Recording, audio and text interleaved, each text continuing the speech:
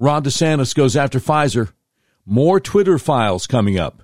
And Fox News lies again. It's a special edition of the Doc Washburn Show. Welcome to the Voice of the Resistance with Doc Washburn. We are the show that pushes back against the uniparty and lets you in on the news that traditional talk radio is all too often afraid to talk about. This is episode 301 of the all-new Doc Washburn Show for Tuesday, December 13th, 2022. Just so you understand where I'm coming from, I was fired by one of the biggest radio companies in America, Cumulus Media, simply because I refused their vaccine mandate. More evidence comes out all the time that a lot of people are having serious negative reactions to the vaccines. Also, I will never call Joe Biden president because it's obvious the last U.S. presidential election was stolen. I will never pretend a man can become a woman, and I will never forget about the January 6th political prisoners most Republican politicians refuse to even mention. And August 8th, 2022, the day the Biden regime's secret police conducted an unprecedented and unconstitutional raid on the home of a former president of the United States, is a day that shall live in infamy. So this is a really different kind of talk show. We're unmasked, uncensored, and unfiltered. If you'd like to support what we do, go to our website, docwashburn.com, and click on the button that says Become a Patron. Also, please remember to subscribe to our podcast so you don't miss an episode. Okay, let's start with what my wife and I saw reported on Special Report with Bret Baier Tuesday evening. President Biden is once again touting his economic strategy as a success. This comes after a government report showing inflation slowed a bit more than expected in November, but still stands at 7.1% annual rate. His border policy, however, is not being met with the same type of enthusiasm, but there was a victory for one of the president's core support groups today. White House correspondent Jackie Heinrich has details tonight live from the North Lawn. Good evening, Jackie. Good evening to you, Brett. More than 5,000 supporters were on the South Lawn as the president signed the Respect for Marriage Act. It does not guarantee the right to marry, but codifies federal protections for same-sex and interracial couples that were threatened after the Supreme Court overturned Roe v. Wade. Okay, did you hear that? Codifies federal protection for same-sex and interracial couples that were threatened after the Supreme Court overturned Roe v. Wade. Now, that's a lie. I mean, that's a straight-up bald-faced lie. Same-sex and interracial couples, as if they had anything in common, were not threatened after the Supreme Court overturned Roe v. Wade. So why does White House correspondent Jackie Heinrich of Fox News claim that they were? Let me try to explain. In his concurring opinion to the Dobbs decision, which overturned Roe v. Wade, Justice Clarence Thomas made the case that they were only saying the court had been wrong to declare there was a constitutional right to abortion back in January 22nd, 1973, because there is not a constitutional right to abortion, and there never has been a constitutional right to abortion, regardless of what the court said in Roe v. Wade. Justice Thomas said he agreed with the other justices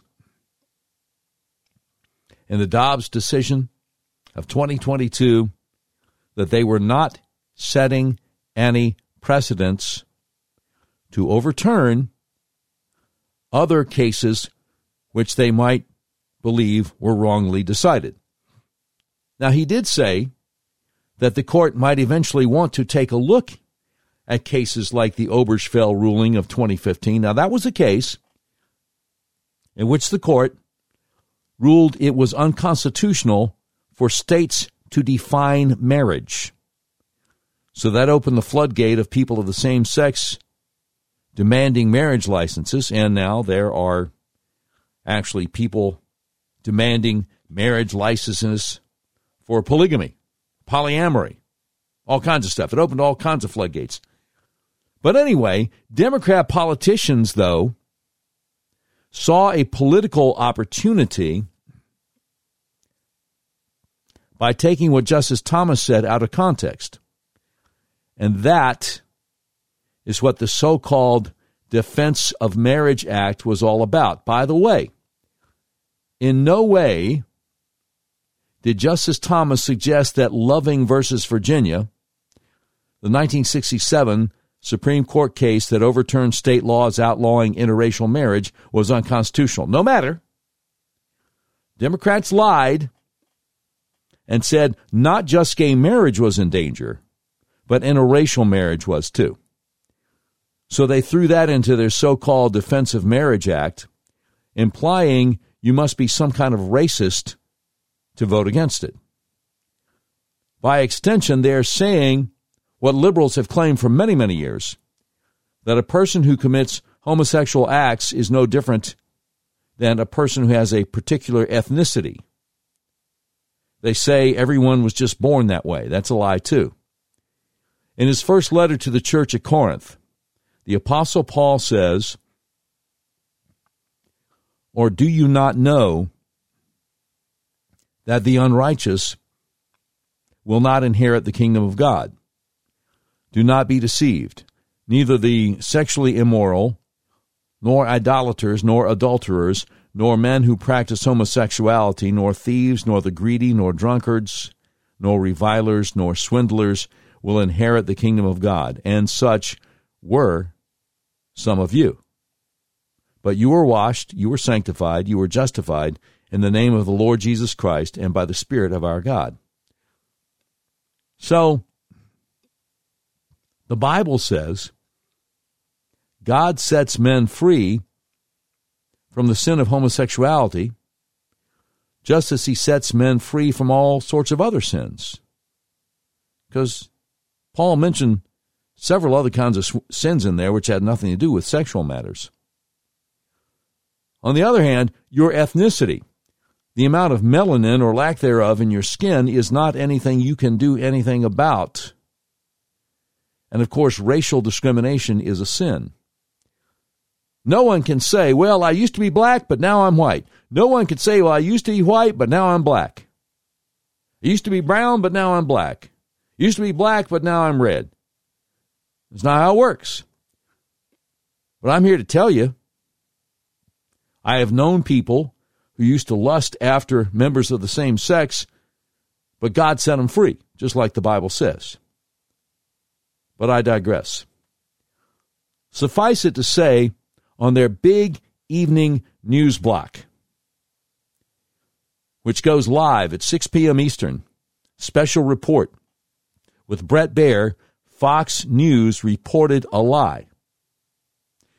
It wasn't just that White House correspondent Jackie Heinrich stated this falsehood with a straight face, but here's another important point you need to be aware of. Bret Baier himself is executive editor of the special report show. That means he is responsible for every word each reporter says on his show.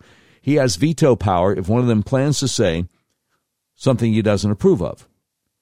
Jackie Heinrich doesn't get to say gay and interracial couples were threatened by a Supreme Court ruling if Bret Baier doesn't want her to say gay and interracial couples were threatened by a Supreme Court ruling. Now, later that same evening, both Tucker Carlson and Laura Ingraham said that same-sex and interracial couples were not threatened after the Supreme Court overturned Roe v. Wade. But, of course, they didn't call out Jackie Heinrich or Bret Baier by name. That would have made life very difficult because, they're all on the same team, supposedly. Okay, before we move on, though, I want to replay the part of Jackie Heinrich's report in which she basically just repeated the Democrat Party talking points, and you'll notice she hesitates. And I want you to listen to the tone of her voice And think about this. Is she hesitating because she was uncomfortable with having to report the lie? Do you think maybe not only does Bret Baier have veto power, but maybe he has the power to say, look, I want you to report it this way? It does make you wonder. So let's listen again. It goes something like this. It does not guarantee the right to marry, but codifies federal protections for same-sex and interracial couples that were threatened after the Supreme Court overturned Roe v. Wade. That were threatened. It seems like she's struggling with it. Know what I'm saying? Codifies federal protections for same-sex and interracial couples that were threatened after the Supreme Court overturned Roe v. Wade. She knows they weren't threatened. Bret Baier knows they weren't threatened. Just like he knows Joe Biden didn't win 2020 fair and square. But he'll never admit it. Speaking of Biden, he had all kinds of freaks there to celebrate him signing this law. And I think you need to hear what he said. Now, Ian Miles Chong, well, I'll tell you what Ian said about what Biden said after I play you the soundbite from Biden. Here's Biden. Excuse me, because they support LGBTQ children and families, we have to speak out. We must stop the hate and violence. Like we just saw in Colorado Springs, where a place of acceptance and celebration was targeted for violence and terror. We need to challenge the hundreds of callous and cynical laws introduced in the states targeting transgender children, terrifying families, and criminalizing doctors who give children the care they need. We have to protect these children so they know they are loved, and we will stand up for them and say they can seek for themselves. Folks, racism, anti-Semitism, homophobia, transphobia, they're all connected. But the antidote to hate is love. This law and the love it defends strike a blow against hate in all its forms. And that's why this law matters to every single American, no matter who you are or who you love. This shouldn't be about conservative or liberal, red or blue. No, this is about realizing the promise of the Declaration of Independence, a promise rooted in the sacred and secular beliefs, a promise that we're all created equal. You know the thing. Anyway, Ian Miles Chong said, anyone who criticizes surgeons who perform transgender surgeries, Biden says, is responsible for racism, anti-Semitism, homophobia, etc., because it's all connected. Okay? My buddy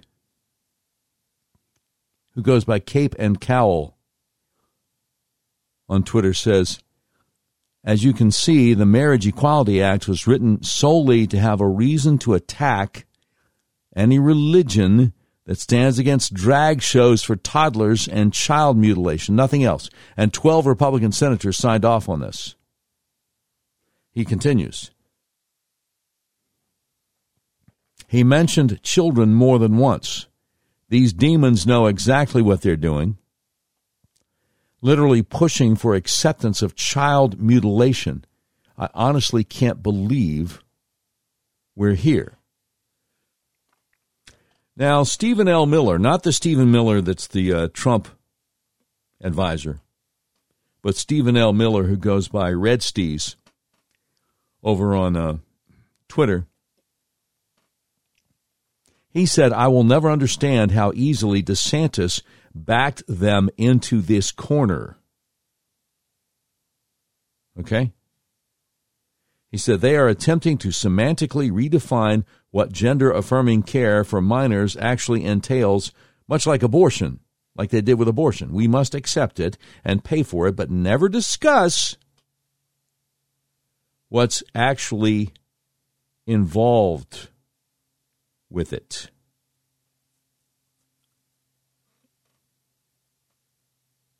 That's very interesting. Very interesting. All right. Speaking of DeSantis, he announced that he's going to ask the Florida Supreme Court to impanel a statewide grand jury to investigate Pfizer and Moderna. And I want to give you the details on that. He announced it Tuesday, and then Tuesday evening he went on Laura Ingram's show and talked about it. So before we get to more Twitter files coming out, we're going to get, because, I wish more governors were doing what he's doing. But most governors are beholden to their health departments and are still running public service announcements talking about how important it is to get vaccinated. Forget the evidence of people dropping dead, people getting myocarditis. Forget all that. Anyway, so we'll have that in just a moment for you. Look, let me just say, if you've tried to buy a car recently, you realize there's such a chip shortage, you may have a hard time finding what you're looking for. People I know have actually bought vehicles from hundreds of miles away from where they live. That's where Red River Your Way comes in. Red River Your Way is a big old car dealership in the middle of the USA that believes in freedom, including your freedom to buy a car, truck, van, or SUV the way you want to online, and they'll drive it to you no matter where you are. Red River Your Way wants to make your car buying experience as easy and transparent as possible. That's why they've added technology to their website that puts you in complete control of your payment options and allows you to complete the entire purchase process online. But don't worry, Red River experts are still here to help you every step of the way if you have any questions. Red River makes it so easy. As you browse their selection, you'll see each vehicle has a button that says Explore Payment Options. Clicking that button guides you through a few easy questions that then create personalized payment options you have complete control over. All you have to do is adjust your preferences, and all the math happens automatically, so you can figure out what monthly payment works best for your budget. Red River Your Way makes car buying online easy. Your whole car buying process is completely transparent. If you want to buy a car, truck, van, or SUV, order online from the nationwide car dealer that believes in freedom, the dealer that will deliver your vehicle to your front door no matter where you live in the continental USA, redriveryourway.com. You will be glad you did. All right, let me tell you, Patriot Mobile, America's only Christian conservative wireless carrier. Now more than ever, it's important to band together and support companies that share our conservative values. Patriot Mobile donates a portion of every dollar earned to organizations that fight for causes you care about. Patriot Mobile has exceptional nationwide coverage and uses the same towers the main carriers use. Patriot Mobile has plans to fit any budget, along with great discounts for our veteran and first responder heroes, as well as multi-line users. I know I'm saving money. Look, when you switch to Patriot Mobile, you're shifting your support from the leftist progressive agendas of Big Mobile to the Christian conservative causes of Patriot Mobile. When you become a Patriot Mobile member, your dollars are helping to fund our God-given right to freedom. A portion of every dollar they earn is given back to the causes that support organizations that fight for First Amendment religious freedom, freedom of speech, Second Amendment right to bear arms, sanctity of life, and the needs of our veterans and first responders. Hey, switching is easy.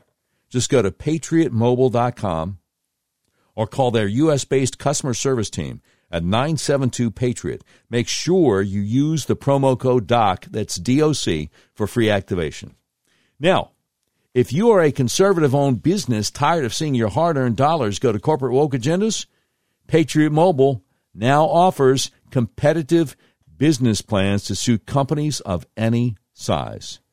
Switch to Patriot Mobile Business. Learn everything you want to know about it at business.patriotmobile.com or just call their 100% U.S.-based member services team at 469-FREEDOM. Use promo code DOC, that's DOC, for free activation. That's business.patriotmobile.com, or just call 469-FREEDOM. All right, let's take a look at what Florida Governor Ron DeSantis is saying. He's going after Pfizer and Moderna. So let's listen to his announcement from Tuesday afternoon. You know, it is against the law to mislead and to misrepresent, particularly when you're talking about the efficacy of a drug.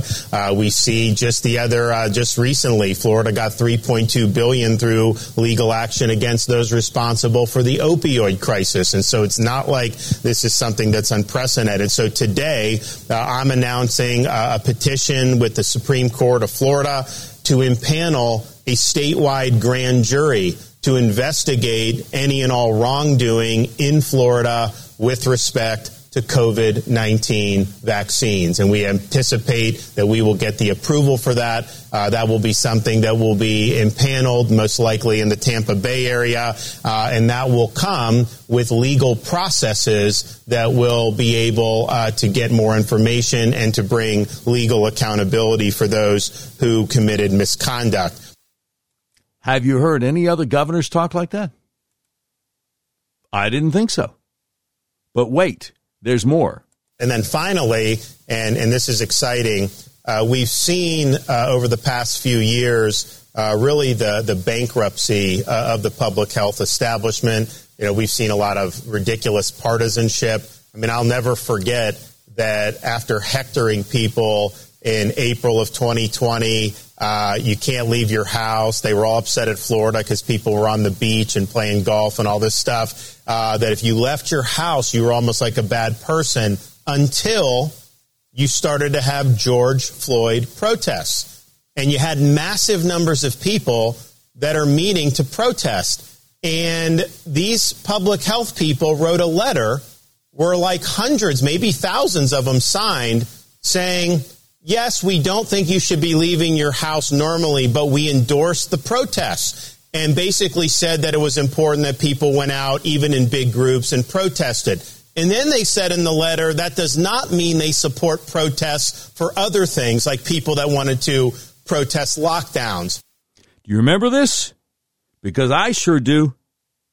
And so if that just didn't take the mask off and just show, you know, that this is all just a huge political farce, I don't know what is. But the reality is, even this in June of 2020, I think you've continued to see people in these bureaucracies and in this establishment behave in ways that have totally squandered any type of confidence or goodwill that people would have. And our CDC at this point, anything they put out, you just assume at this point that it's not worth the paper that it's printed on. And so it's not serving a useful function.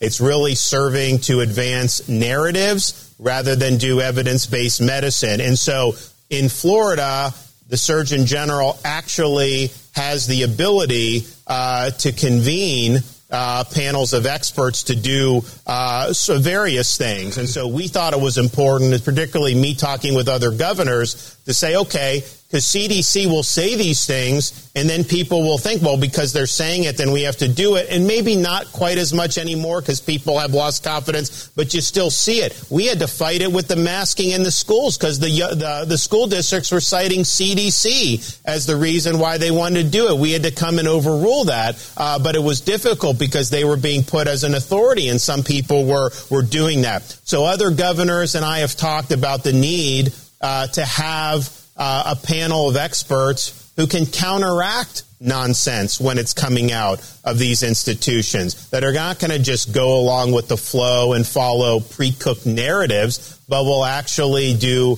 evidence-based analysis. And so in Florida, we're creating what we're calling the Public Health Integrity Committee. It's a committee of expert researchers that will be able to assess recommendations and guidance related to public health and healthcare, but particularly being able to offer critical assessments of things that bureaucracies like the FDA, CDC, and NIH are doing. We know that there's been a lot of faith destroyed in public health. And I think that it's important that we have folks who people actually can rely on when they're looking to answers and when they're looking for guidance on some of these really, really important issues. The people we have today, Bhattacharya, Kaldorf, Hogue, Freeman, Christine Stable-Ben, Weinstein, Templeton, are all going to be on this panel. And so I think you're going to see a lot of other states are going to join with us to be able to work. And so it's not just going to be helping Florida. It's going to be helping people all throughout the United States of America. And you see now in some of these enclaves, they're talking about masking again. They're talking about masking for flu and RSV. And it's like, we're just not going to put up with this in Florida, and we want to continue to fight back. That's strong. That is so strong. Now, when I said I remember the hundreds, if not thousands, of public health officials signing a document saying as much as they didn't want people leaving their homes ordinarily to protest just any old thing, they endorsed people leaving their homes in the middle of COVID mania to protest the death of George Floyd. One of the reasons I remember it is because they had been endorsing the idea of masking and staying 6 feet apart from everybody, right? Social distancing, 6 feet apart, which we eventually found out was based on nothing. They had nothing scientific to establish this 6 foot rule. But they had a slogan in their support of the George Floyd protests, which they said were legit, even though other protests were not legitimate reasons for you to leave your house. And what they said was social justice is more important than social distancing. Do you remember that? And so hundreds of these public health officials signed this memorandum, this manifesto, urging people who they wanted the police to arrest if they left their home for other reasons, urging them to leave their homes to take to the streets to protest the death of George Floyd. And as Ron DeSantis points out here, that showed their hypocrisy. You know, it's either dangerous to clog streets with a whole bunch of other people, or it's not dangerous to clog streets with a whole bunch of other people, right? So which is it? And that was one of the things that turned so many people around and made so many people go, okay, now wait a minute. And when I say so many people, I'm talking about people who are paying attention, because there are millions of Americans who to this day have no idea that there were public health officials that signed a document saying, go ahead, protest George Floyd's death. Millions of Americans don't know that because they don't pay attention to what's going on. Yeah, they don't know that although most folks were not allowed to have funerals to pay respect for the dead family members, George Floyd raided several funerals in different locales. A lot of people have no idea that happened. Just as you were not allowed to get in to see your dying relatives in the nursing home, and then you weren't allowed to funeralize them. Oh, George Floyd, well, he got funerals, multiple, in different locations. So, anyway, good on Governor DeSantis, and I hope he's right. I mean, I hope that some other states will join Florida in this, because these drug makers need to be held accountable. And frankly, anybody who tried to push this horrible vaccine on people needs to be held accountable. All right, now, but let's go to Laura Ingraham. God bless her. Laura Ingraham is trying to get the truth out about a lot of different things. So she had Governor DeSantis on her program Tuesday evening, and here was her introduction. Our next guest has fought relentlessly against medical cartels' silencing campaign, which is why he invited people like Michelle and actual experts to join him in Florida today. And he's also calling for a grand jury now to investigate any and all wrongdoing in Florida with respect to the COVID-19 vaccines. Joining us now is Florida Governor Ron DeSantis. Governor, it's great to see you tonight. What did you learn today in hearing, again, these voices, many of them suppressed or people ostracized over the last few years?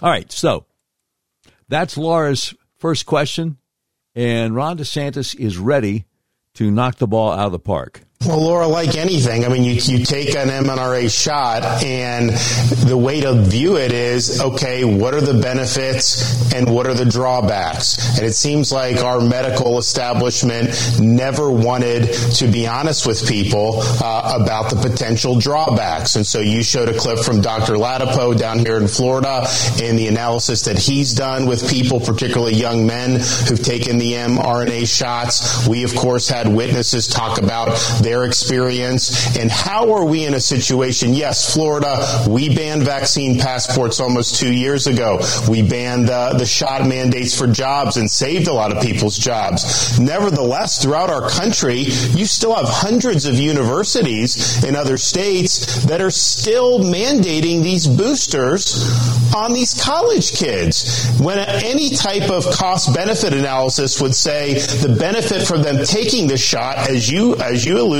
to, it doesn't prevent them from getting infected or spreading it anyways. The benefit is minuscule, but as Joe Ladapo and other studies have shown, there is a risk for doing it. So why can't our medical establishment acknowledge that? Why the deception?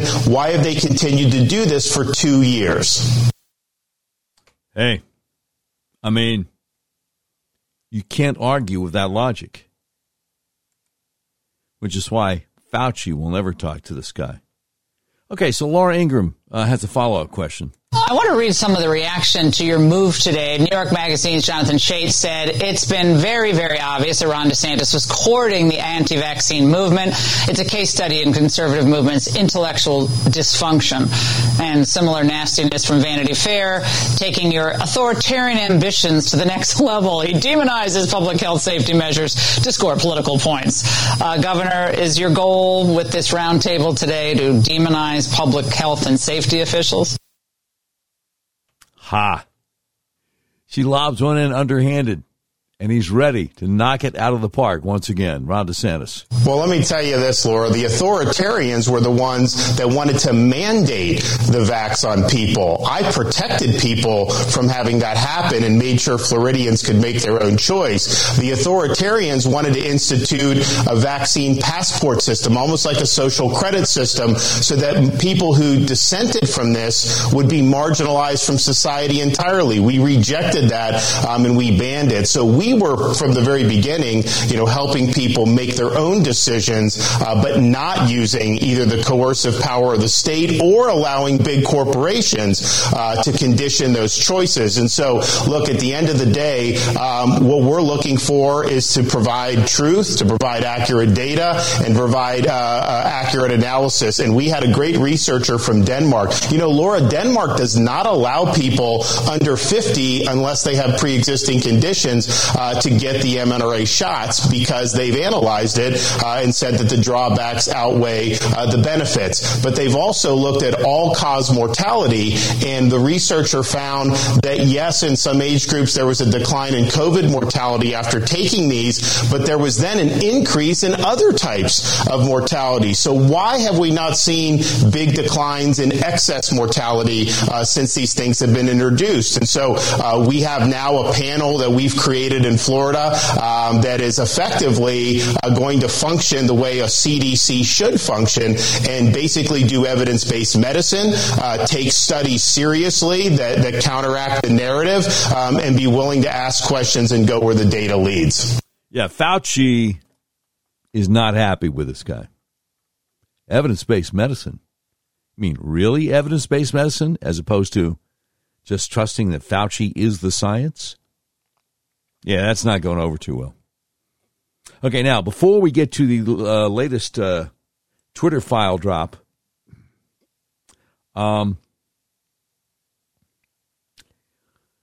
U.S. prosecutors are now saying that FTX founder Sam Bankman-Fried paid illegal campaign donations totaling in the tens of millions of dollars. That's from the Associated Press. So Buck Sexton, the guy that started Outkick, guy who does a live nationally syndicated talk show with Clay Travis. Oh, I'm sorry. Clay Travis, the one that started Outkick. Buck Sexton is a former CIA agent. But anyway, they're co-hosts of a show that comes on from noon to 3, nationwide, Eastern, noon to 3 Eastern. He says, this is going to get good.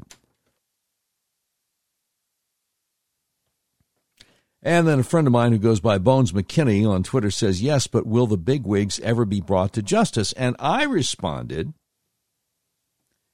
Tyrus, the big guy, former wrestler on the Greg Gutfeld show, just said last night about Sam Bankman-Fried, the guy that started FTX. He says he's going to get Epsteined 1,000%.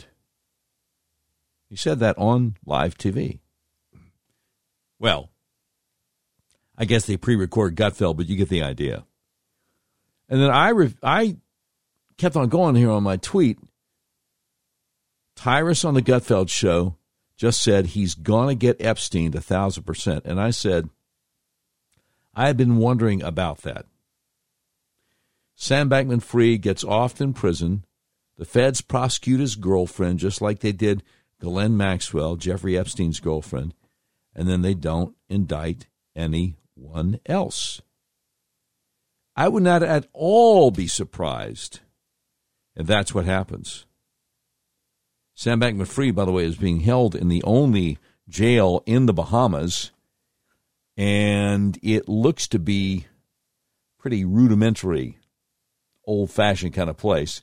I seriously doubt they have any cameras in there. So if they wanted to do something to this guy, it wouldn't be like with Epstein in the federal prison. Well, the cameras went on the blink when he died. I don't think they have any cameras in the jail in the Bahamas. Just so you know. I'm not trying to upset anybody's apple cart, but we don't soft pedal things on the Doc Washburn show. I'm not here to smooth things over. That's not what I've been doing my whole talk show career, and I don't think that's what you want me to do. So don't blame the messenger if you don't like the news. So coming up, we've got the second batch of Twitter files. Fascinating stuff about the government colluding with big tech. But first, the best kept secret in American healthcare. Are you having problems with sinuses and allergies? Are you experiencing dizziness, vertigo, problems with your blood sugar, psoriasis, migraines? Well, the Arkansas Upper Cervical Center might be able to help you. Let me tell you how. Your skull weighs anywhere from 8 to 15 pounds. It rests on the top bone of your spinal column, the atlas, which only weighs 2 ounces. So it's really easy for your atlas to get out of alignment. If it does, your whole spinal column can get kinked up like a chain. When that happens, your central nervous system isn't able to communicate with the rest of your body as it's designed to do. Now, I had severe hay fever for 5 or 6 weeks every spring all my life.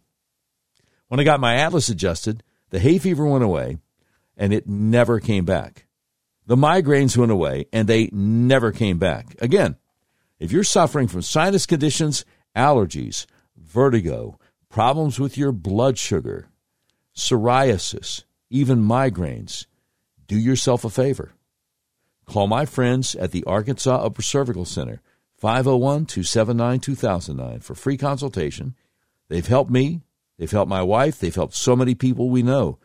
Please call them to see if they can help you. That number again for your free consultation, 501-279-2009.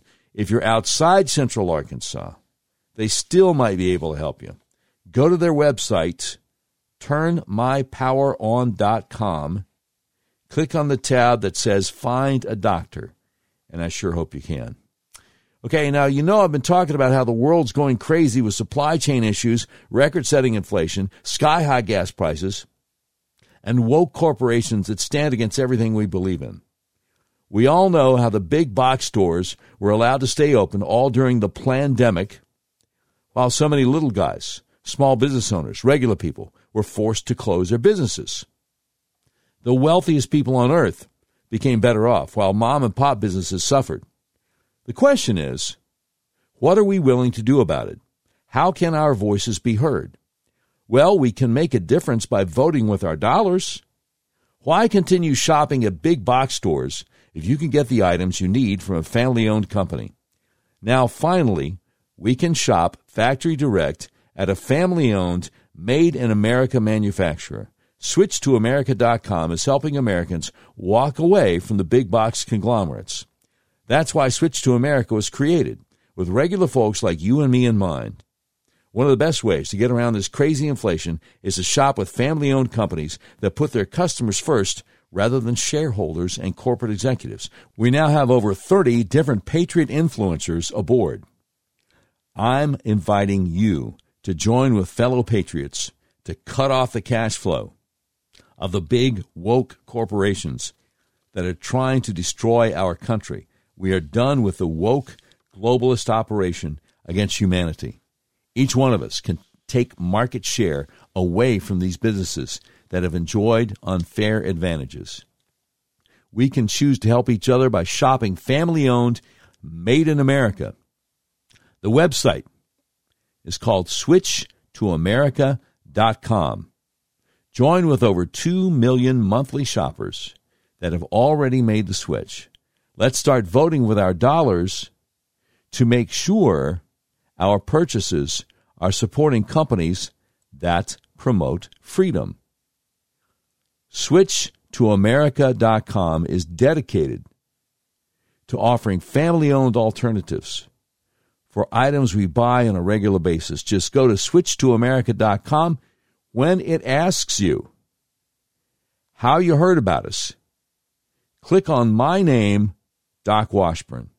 That's SwitchToAmerica.com. All right, now let's get to the Twitter files. On our last episode, we dealt with the first tranche of Twitter files that were released by journalist Matt Taibbi. Okay? The second tranche of Twitter files were released by Bari Weiss.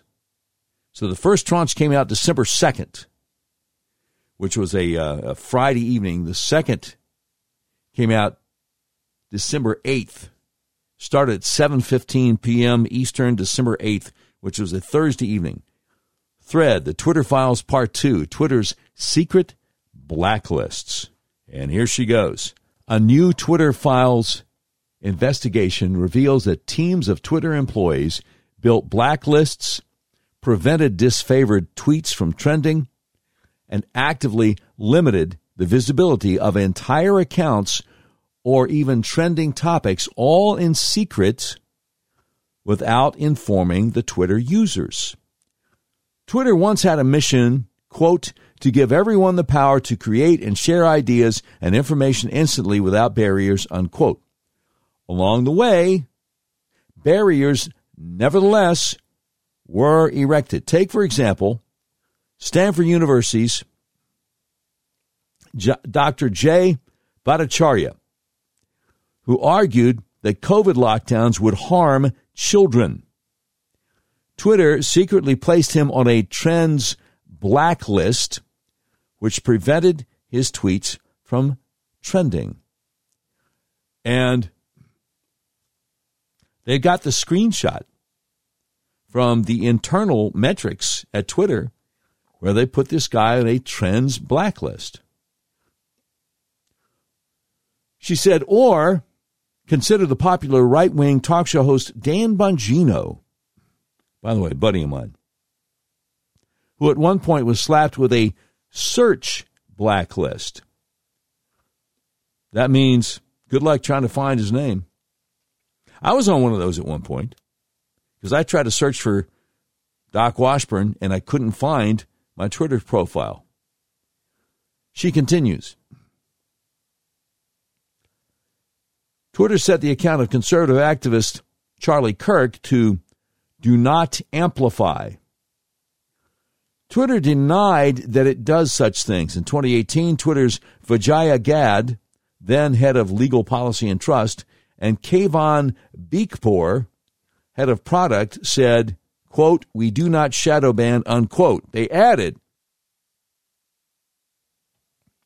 quote, and we certainly don't shadow ban based on political viewpoints or ideology, unquote. Now, that's interesting. We don't do it, but we definitely don't do it for this reason. Bari Weiss continues, what many people call shadow banning, Twitter executives and employees called visibility filtering, or VF. Multiple high-level sources confirmed its meaning. One senior Twitter employee told us, think about visibility filtering, or VF, as being a way for us to suppress what people see to different levels. It's a very powerful tool. VF refers to Twitter's control over user visibility. It used VF to block searches of individual users, to limit the scope of a particular tweet's discoverability, to block select users' posts from ever appearing on the trending page, and from inclusion in hashtag searches, all without Twitter users' knowledge.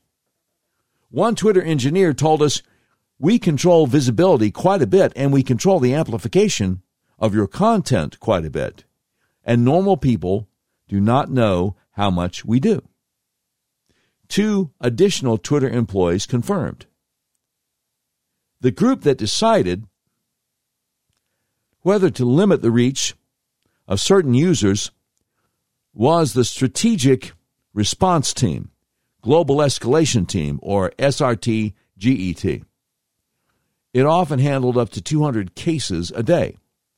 But there existed a level beyond official ticketing, beyond the rank-and-file moderators, following the company's policy on paper. That is the Site Integrity Policy Escalation Support, known as SIP-PES.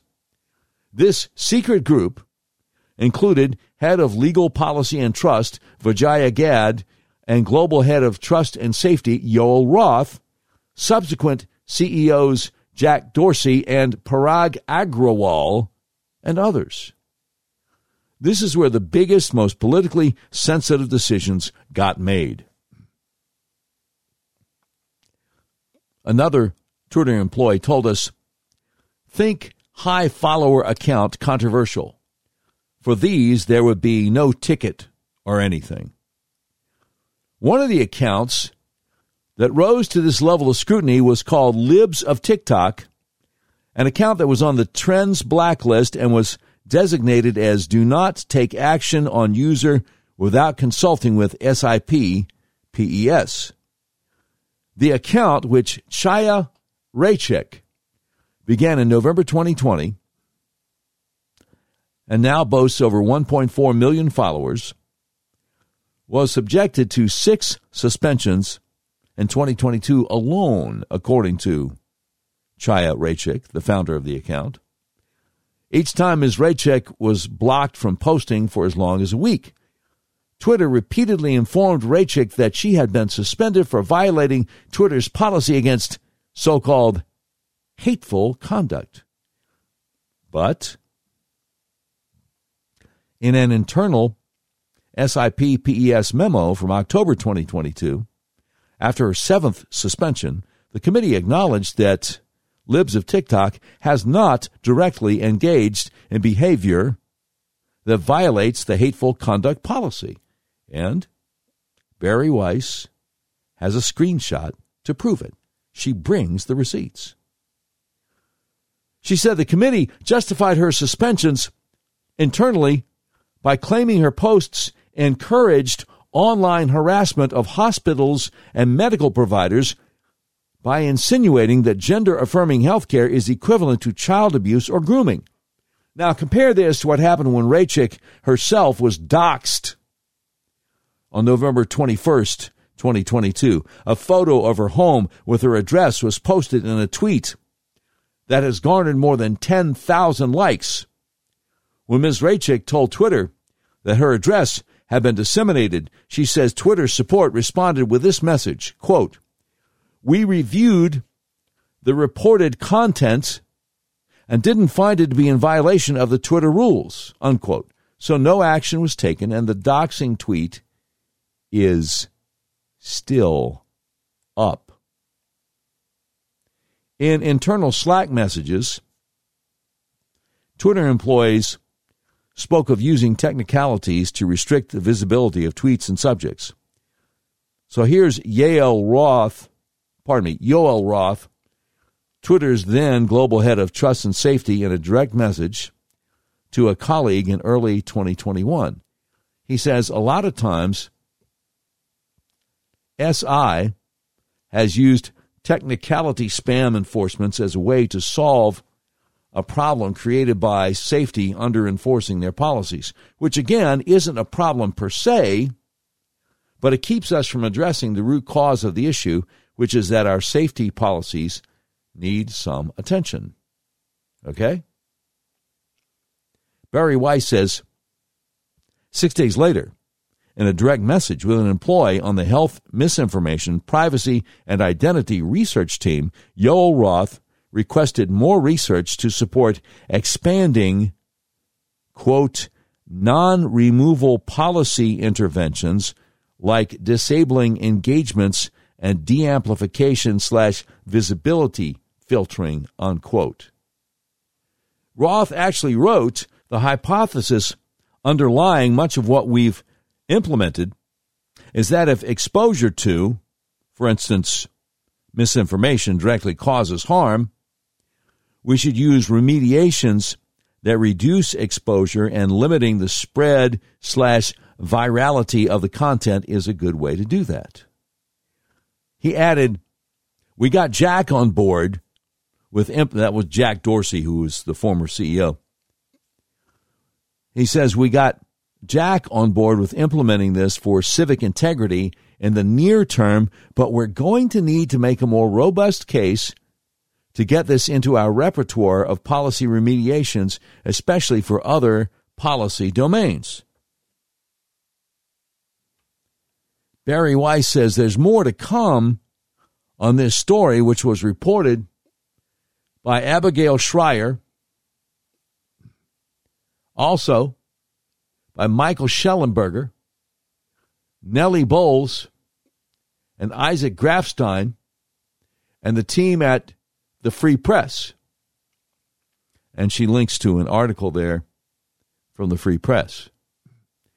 She says the authors have broad and expanding access to Twitter's files. The only condition we agreed to was that the material would first be published on Twitter. She says we're just getting started on our reporting.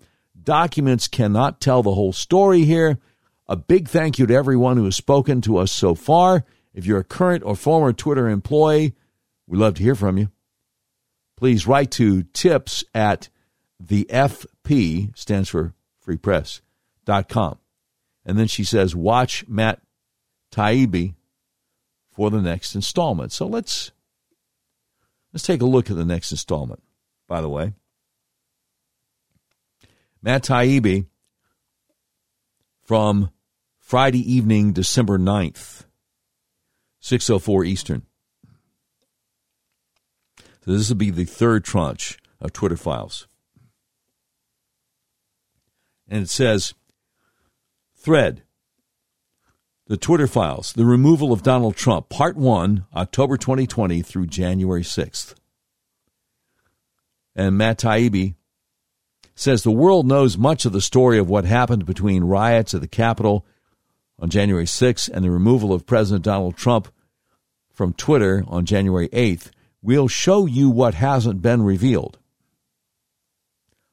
The erosion of standards within the company in months before January 6th, decisions by high-ranking executives to violate their own policies, and more, against the backdrop of ongoing documented interaction with federal agencies. Yikes. He says this first installment covers the period before the election through January 6th. He says tomorrow, Michael Schellenberger will detail the chaos inside Twitter on January 7th. Then on Sunday, Barry Weiss will reveal the secret internal communications from the key date of January 8th. He says, whatever your opinion on the decision to remove Trump that day, the internal communications at Twitter between January 6th and January 8th have clear historical import. Even Twitter's employees understood in the moment.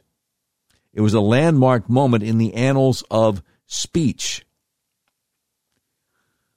He says, as soon as they finished banning Trump, Twitter executives started processing new power. They prepared to ban future presidents and White Houses, perhaps even Joe Biden. One executive said, the new administration will not be suspended by Twitter unless absolutely necessary.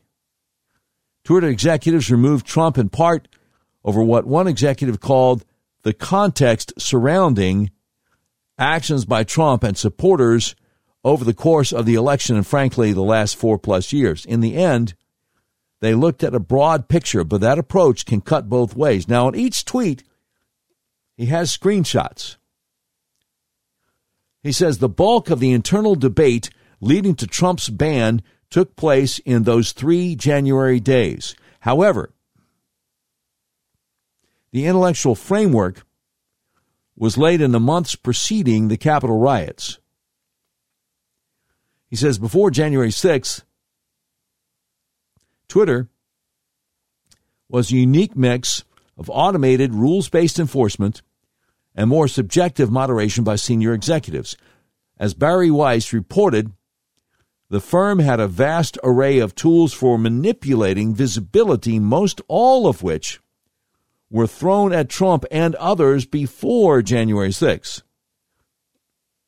As the election approached, senior executives, perhaps under pressure from federal agencies, with whom they met more as time progressed, increasingly struggled with rules and began to speak of VIOS, V-I-O-S, as pretexts to do what they'd likely have done anyway. You know, I looked that up, V-I-O-S, V as in victory, and I cannot find what it means anywhere. But anyway, he says after January 6th, internal Slacks, that's a way people have of communicating with each other, an app they use to communicate with each other confidentially. After January 6th, internal Slacks showed Twitter executives getting a kick out of intensified relationships with federal agencies. Here is Trust and Safety Head Yoel Roth lamenting a lack of generic enough calendar descriptions to concealing his very interesting meeting partners. The screenshot, you got Yoel Roth saying, it happens. I'm a big believer in calendar transparency, but I reached a certain point where my meetings became very interesting to people, and there weren't meeting names generic enough to cover. Anyway, let me know. Then he says, very boring business meeting that is definitely not about Trump. Smiley face. Oh, no, the winking face. Okay. And then a little bit later he says, definitely not meeting with the FBI, I swear, which of course means he is. Matt Taibbi continues, these initial reports are based on searches for documents linked to prominent executives whose names are already public. They include Yoel Roth, former Trust and Policy Chief Vijaya Gadde, and recently plank-walked Deputy General Counsel and former top FBI lawyer Jim Baker. One particular Slack channel offers a unique window into the evolving thinking of top officials at Twitter in late 2020 and early 2021. On October 8th, 2020, Twitter executives opened a channel called US 2020 XFN Enforcement. Through January 6th, this would be home for discussions about election-related removals, especially ones that involved high-profile accounts, often called VITs for very important tweeters. And so here's a screenshot. It says, hello, everyone. Starting tomorrow, October 9th until November 15th, this channel will be used for the following reasons related to the U.S. 2020 elections. Trends identified that require scaled investigations, high-profile accounts,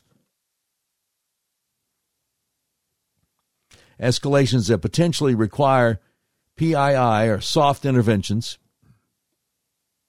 scalable solutions required, edge cases for XFN consultation, highlight tech issues, bugs, tools, outage, Jira tickets. This is an enforcement channel between T&S and TWS to help speed up our response related to election issues over the coming few weeks. GET will start providing a hand over starting APAC shift tomorrow, Friday, October 9th, using the following template. And it goes on and on. But it says, can you please make sure everyone on your team is within the channel? The teams that we included are as follows: site integrity, safety policy, product trust, safety operations, media ops, global escalation team. If you have any questions or concerns, let me know. So, moving forward, Matt Taibbi says there was at least some tension between safety operations, a larger department whose staffers used a more rules-based process for addressing issues like porn, scams, and threats, and a smaller, more powerful cadre of senior policy executives like Yoel Roth and Vijaya Gadde. The latter group was a high-speed Supreme Court of moderation, issuing content rulings on the fly, often in minutes and based on guesses, gut calls, even Google searches, even in cases involving the sitting president. So there's another screenshot. You got Donald Trump, 11:44 a.m. Eastern October 9th, 2020, saying, breaking news, 50,000 Ohio voters getting wrong absentee ballots, out of control, a rigged election. And then the Twitter people on their internal communications, they are saying, one of them less than 30 minutes later says, a rigged election would be enough to be in violation, right? Yoel Roth says, if the claim of fact were inaccurate, yes. He says, but it looks like that's true. And he has a link to an NPR article which says 50,000 Ohio voters to receive new absentee ballots after error found.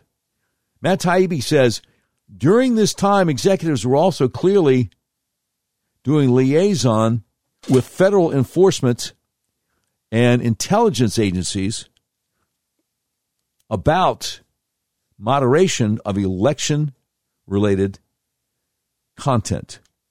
While we're still at the start of reviewing the Twitter files, we're finding out more about these interactions every day. He says, Policy Director Nick Pickles is asked if they should say Twitter detects misinformation through ML, human review, and partnerships with outside experts. The employee asks, I know that's been a slippery process. Not sure if you want our public explanation to hang on that. He says Pickles quickly asks if they could just say partnerships. After a pause, he says, for example, not sure we describe the FBI and Homeland Security as experts. Here's another screenshot.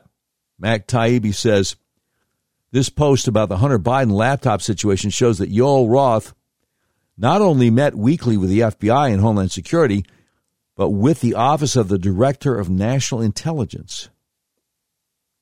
That's fascinating. I wonder what John Ratcliffe has to say about all this, because I always thought he was a Trump loyalist. Know what I'm saying? Matter of fact, I wonder if we were just to just do a little search. Just do a little search for John Ratcliffe and see if anything comes up. I think on Twitter, DNI Ratcliffe. I mean, was Twitter meeting with them behind the scenes? So, wait a minute. Now, this is fascinating. Because I just looked at tweet number 20 from Matt Taibbi's Twitter Files Tranche 3, tweet number 20. I go over to another column on Twitter and I type in DNI Ratcliffe. And John Ratcliffe is responding to that same tweet. He says, what I said as the Director of National Intelligence in October 2020 was proven true. The intel community had zero intelligence supporting a false narrative that the Biden laptop was Russian disinformation. Nobody in the intelligence community had authority to say otherwise. Okay, well, yeah, I get that. But were you meeting with Twitter? Miranda Devine, New York Post, says if the FBI, DHS, and Director of National Intelligence meeting was 15 minutes after implosion over Twitter blocking the New York Post, why did the government decline to share anything useful? Why did FBI, Homeland Security, and DNI not tell Twitter the truth that our story was not hacked or Russian disinformation? Director of National Intelligence, Ratcliffe, said that days later. And this is in response to the next tweet from Matt Taibbi. Yoel Roth's report to FBI, DHS, and DNI is almost farcical in its self-flagellating tone. He says, we blocked the New York Post story, then unblocked it, but said the opposite. Communications is angry. reporters think we're idiots. In short, and then he curses about his bad luck. But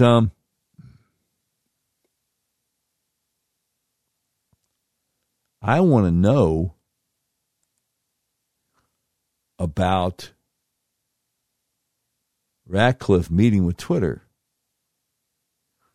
You know, I wonder if anybody has asked him about that in the last few days since this came out.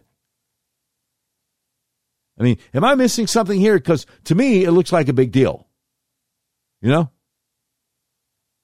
To me, that looks like a big deal because I've always thought him to be a loyalist to Trump. And everybody is saying, well, look, he told them that it's not Russian disinformation. The laptop was real, but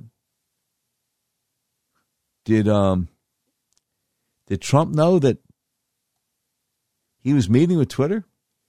Okay, so Ratcliffe was on with Maria Bartiromo Monday, December 12th on Fox News, and it went like this. Let's just check it out, okay?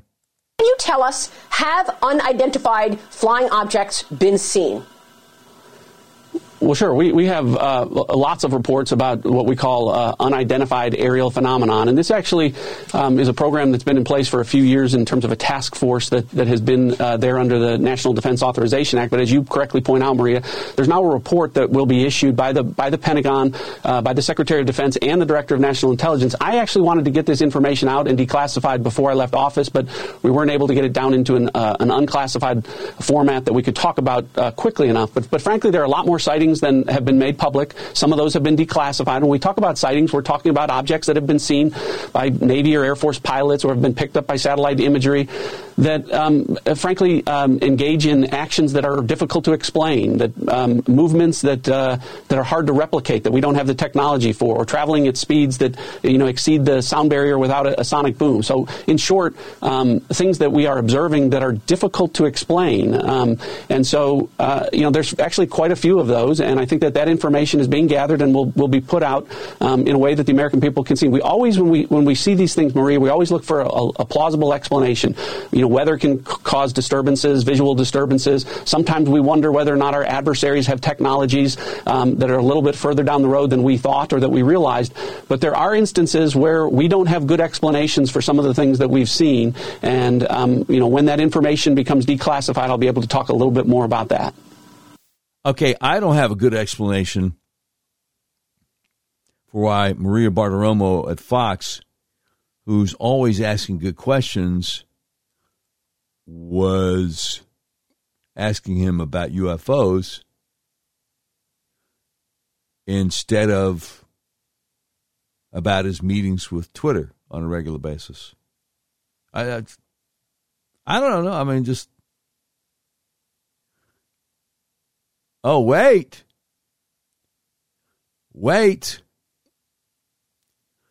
Over in Rumble, John Ratcliffe explains the only reason the DNI would be meeting with Twitter.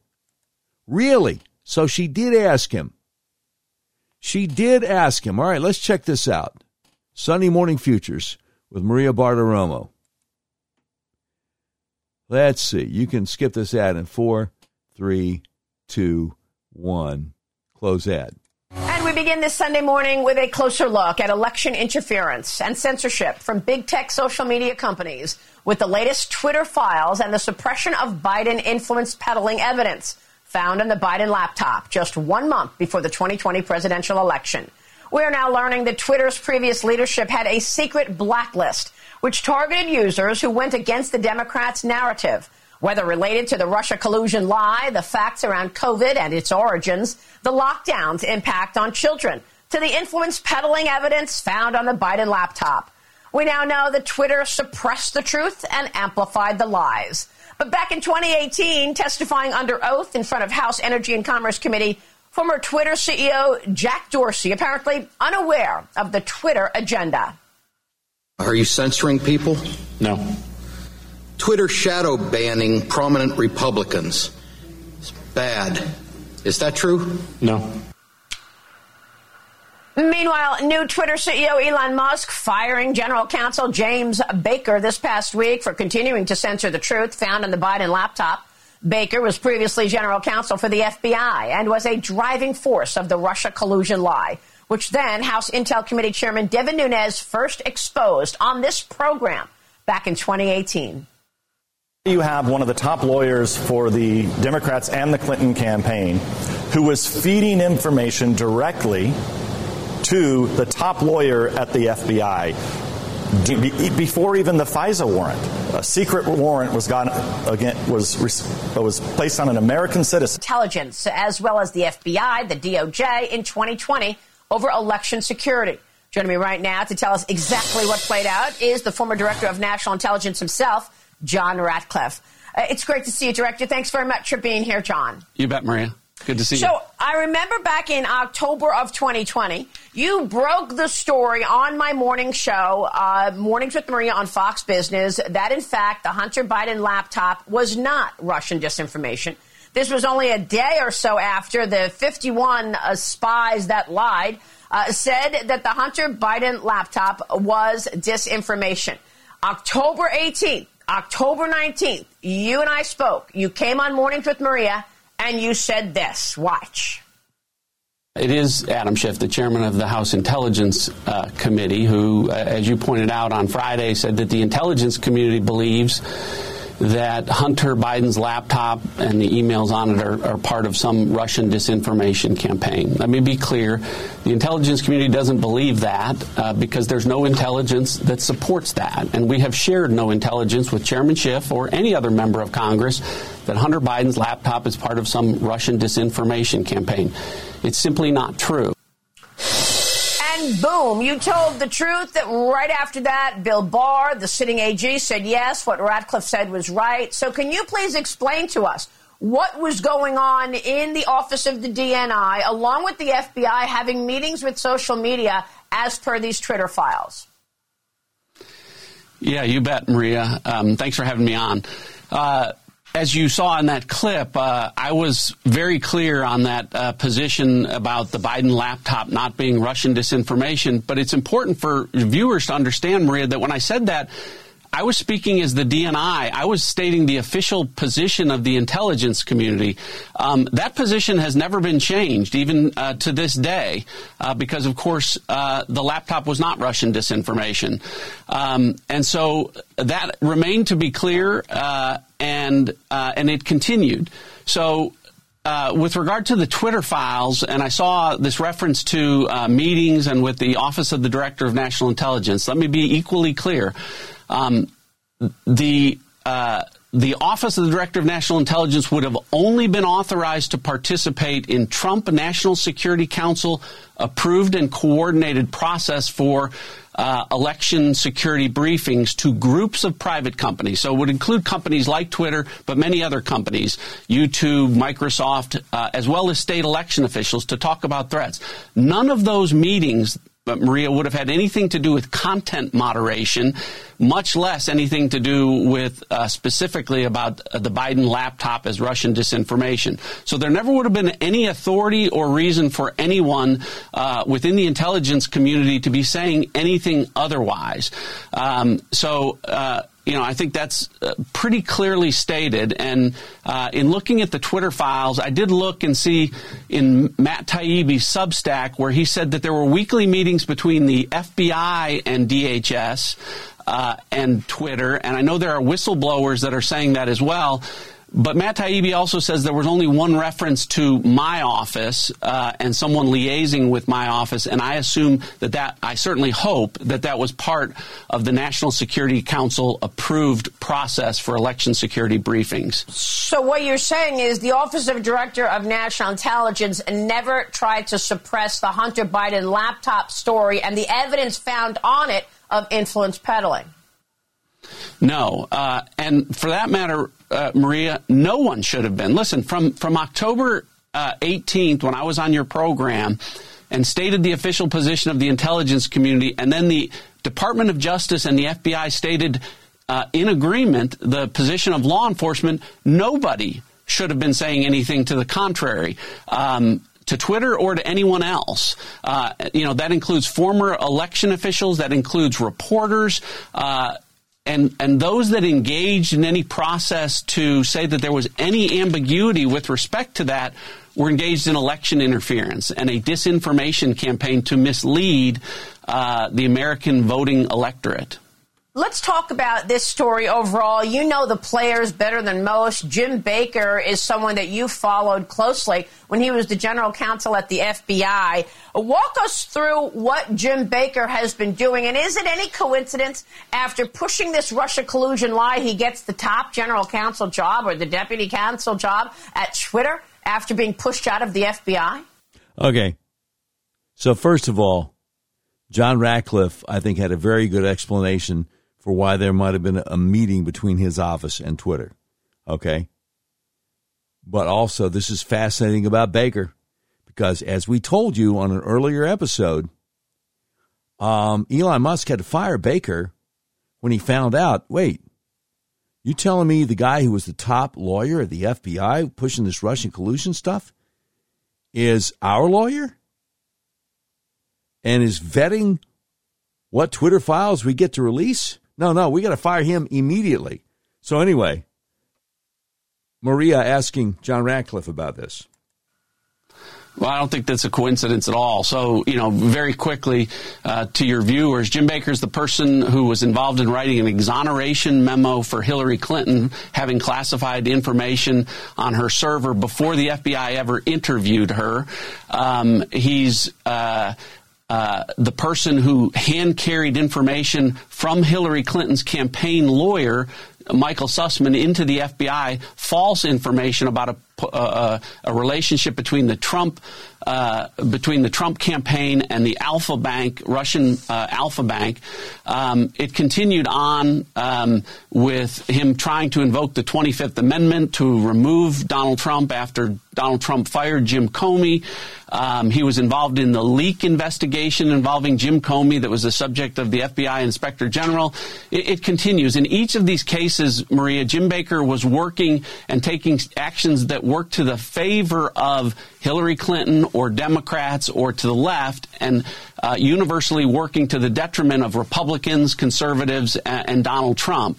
And that was all before he got to Twitter and got involved with suppressing the Hunter Biden laptop story. Now, what's important about this, Maria, is he was at the FBI when the FBI obtained Hunter Biden's laptop. He would have known that the FBI was able to, in short order, because of the emails that were on there, know that this was not Russian disinformation. And so, I don't think that Twitter just happened to find his resume on Monster.com. And I think one of the things that needs to be determined is what was his relationship with Twitter before he got to Twitter, and was he sharing information as the FBI general counsel, to the benefit of one political party to the detriment of another, that then continued when he got to Twitter. Yeah. She's speechless. Well, she's still speechless. Okay, wait, here she goes. You took his deposition, right? I mean, you took his deposition while in Congress, and, you say that the DNI was not suppressing information, but the rest of the apparatus in the government was. The FBI, the DOJ meeting with social media to say, this is likely a part of the dump from Russia. So what happens now? How do you undo this abuse of power? Well, there's no question, Maria. So this was, as I said, this was a domestic disinformation campaign. It involved Democrats like Adam Schiff on the House Intelligence Committee. It involved members of the media. It involved according to FBI whistleblowers, FBI agents, and it, of course, involved Twitter, and all of these working in concert, putting their not just thumb on the scale, but entire hand on the scale to mislead the American people in the weeks and months preceding a presidential election. And, to this point, one of the questions I have is, it was reported that when I was in Congress, Twitter was shadow banning me as a conservative Republican. Did that continue when I became the DNI and was putting out the official statement? As you accurately said, Maria, this whole thing was the suppression of the truth and the amplification of lies to mislead the voting public. And to that point, that's election interference. And, private companies like, I keep hearing that, well, Twitter's a private company, they can do what they want. That's not the case, Maria. Anyone, even private companies, can't engage in conduct which is fraudulent in nature, intended to interfere with the free exercise of voting rights.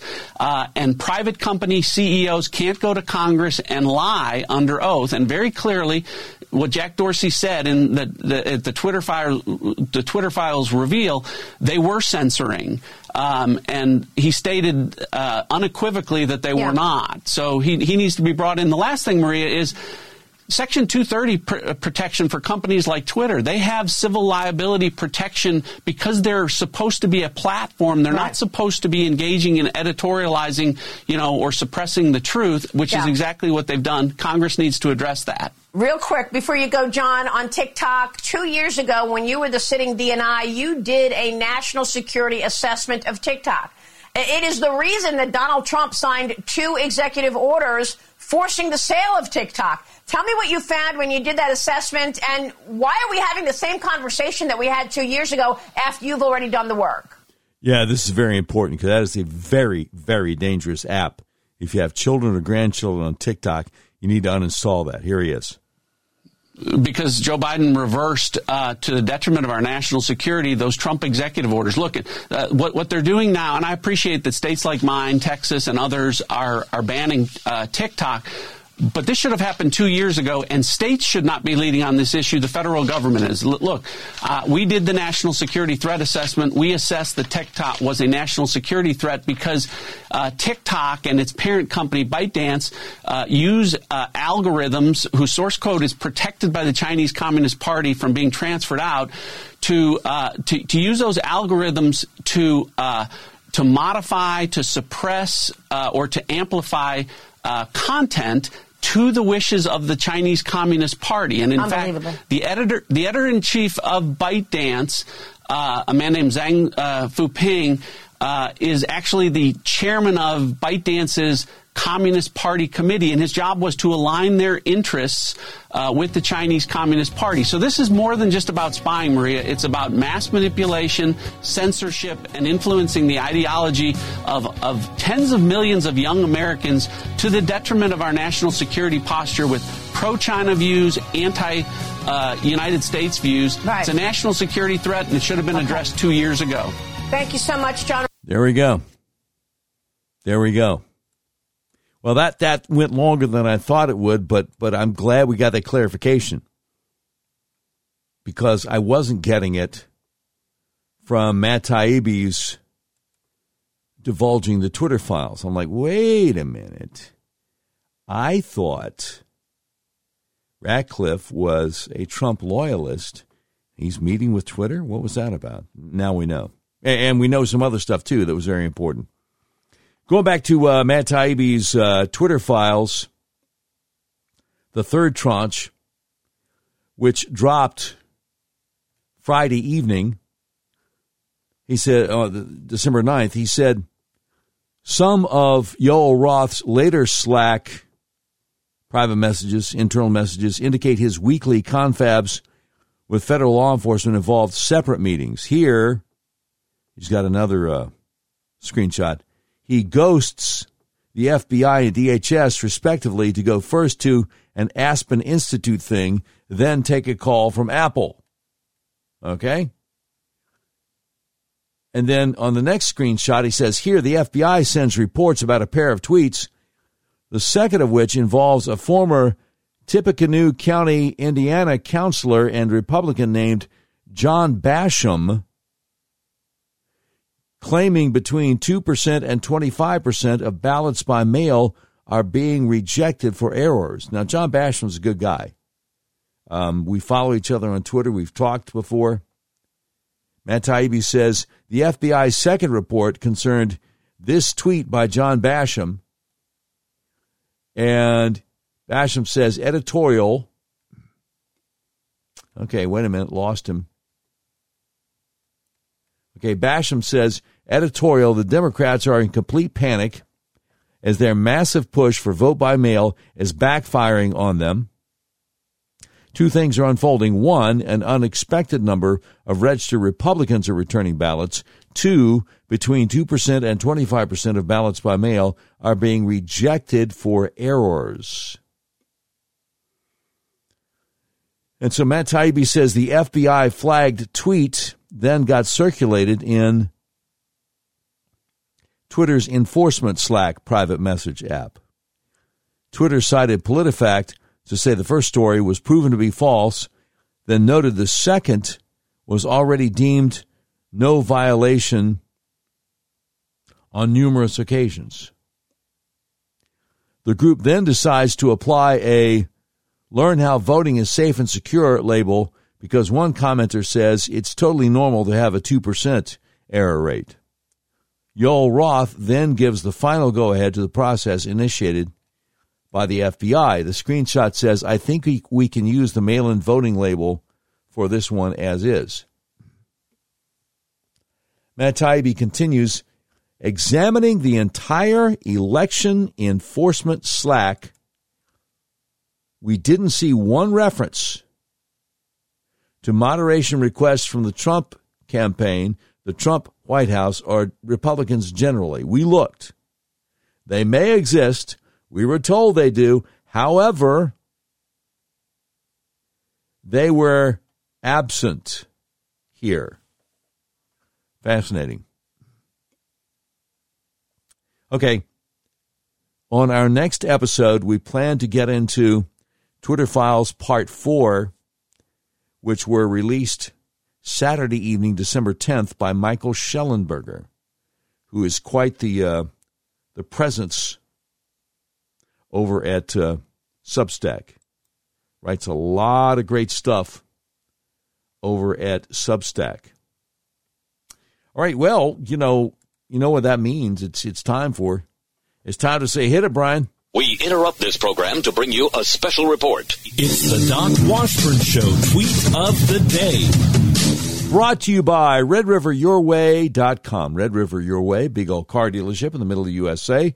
Believes in freedom, including your freedom to buy the car, truck, van, or SUV of your choice online.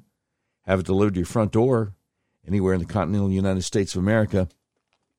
Okay, so we have a Twitter thread here, our tweet of the day. Phil Klein, former Attorney General of the state of Kansas, former District Attorney, State Representative of Kansas, Director of the Amistad Project, and Professor at Liberty University. He links to a New York Times article which says Kari Lake sues Arizona's largest county seeking to overturn her defeat. Phil Klein says, despite media claims, Kari Lake's lawsuit reveals serious flaws in Maricopa County's handling of mail-in ballots violations of procedures and possibly law. If the lawsuit is dismissed, it is due to gaps in Arizona law, not a lack of substance. He continues,